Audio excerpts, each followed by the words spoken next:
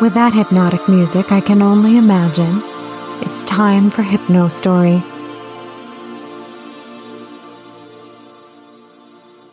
Hello, this is Hypnostory, and I'm here with this week's Naughty Talk Short. And this week is my Shit Happens story. And really, there's kind of a whole set of stories that go together here, and I'll just tell one of them. But it has to do with something about how hypnosis works. So I'll tell the story and then talk a little bit about why I think it's interesting and important. So Panda and I were developing a class on hypnosis and BDSM, which we teach at conferences and stuff. And we were thinking about demos for hypnotic impact play, which is to say, rather than actually hitting someone, using hypnotic suggestions to create sensations of impact. One of the things that's really cool about that is that you can do things that are either too dangerous or just impossible in real life. And we were thinking what would be a fun demo of that. And so I gave Panda the suggestion that when I snapped my fingers, she would feel the impact of an absolutely giant noodle. And I snap my fingers, and she feels the impact, but reacts like it was really painful, which was a surprise to me.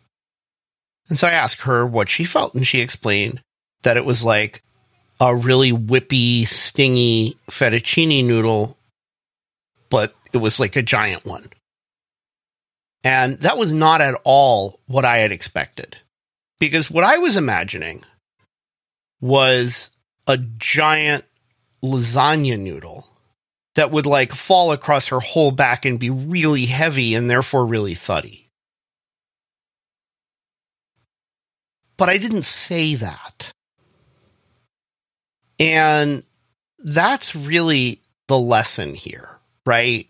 That in hypnosis, particularly when we're working with imaginary things, to make sure that the person that we're doing it with has the same picture in their mind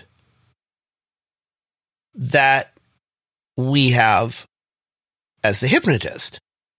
And often it means talking about that, right? Because if you say, I'm going to do this and it's going to feel like magic. Well, what does magic feel like? And I think it's okay to not be specific, but to understand that you're leaving room for the bottom's brain to fill in what these things mean. And that is riskier play, although it can actually be really fun. And Panda and I like playing that way because her brain comes up with great, fun things that I wouldn't have thought of.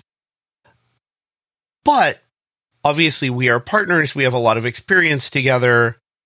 And so that's, something that's within our risk profile. And it may or may not be in yours.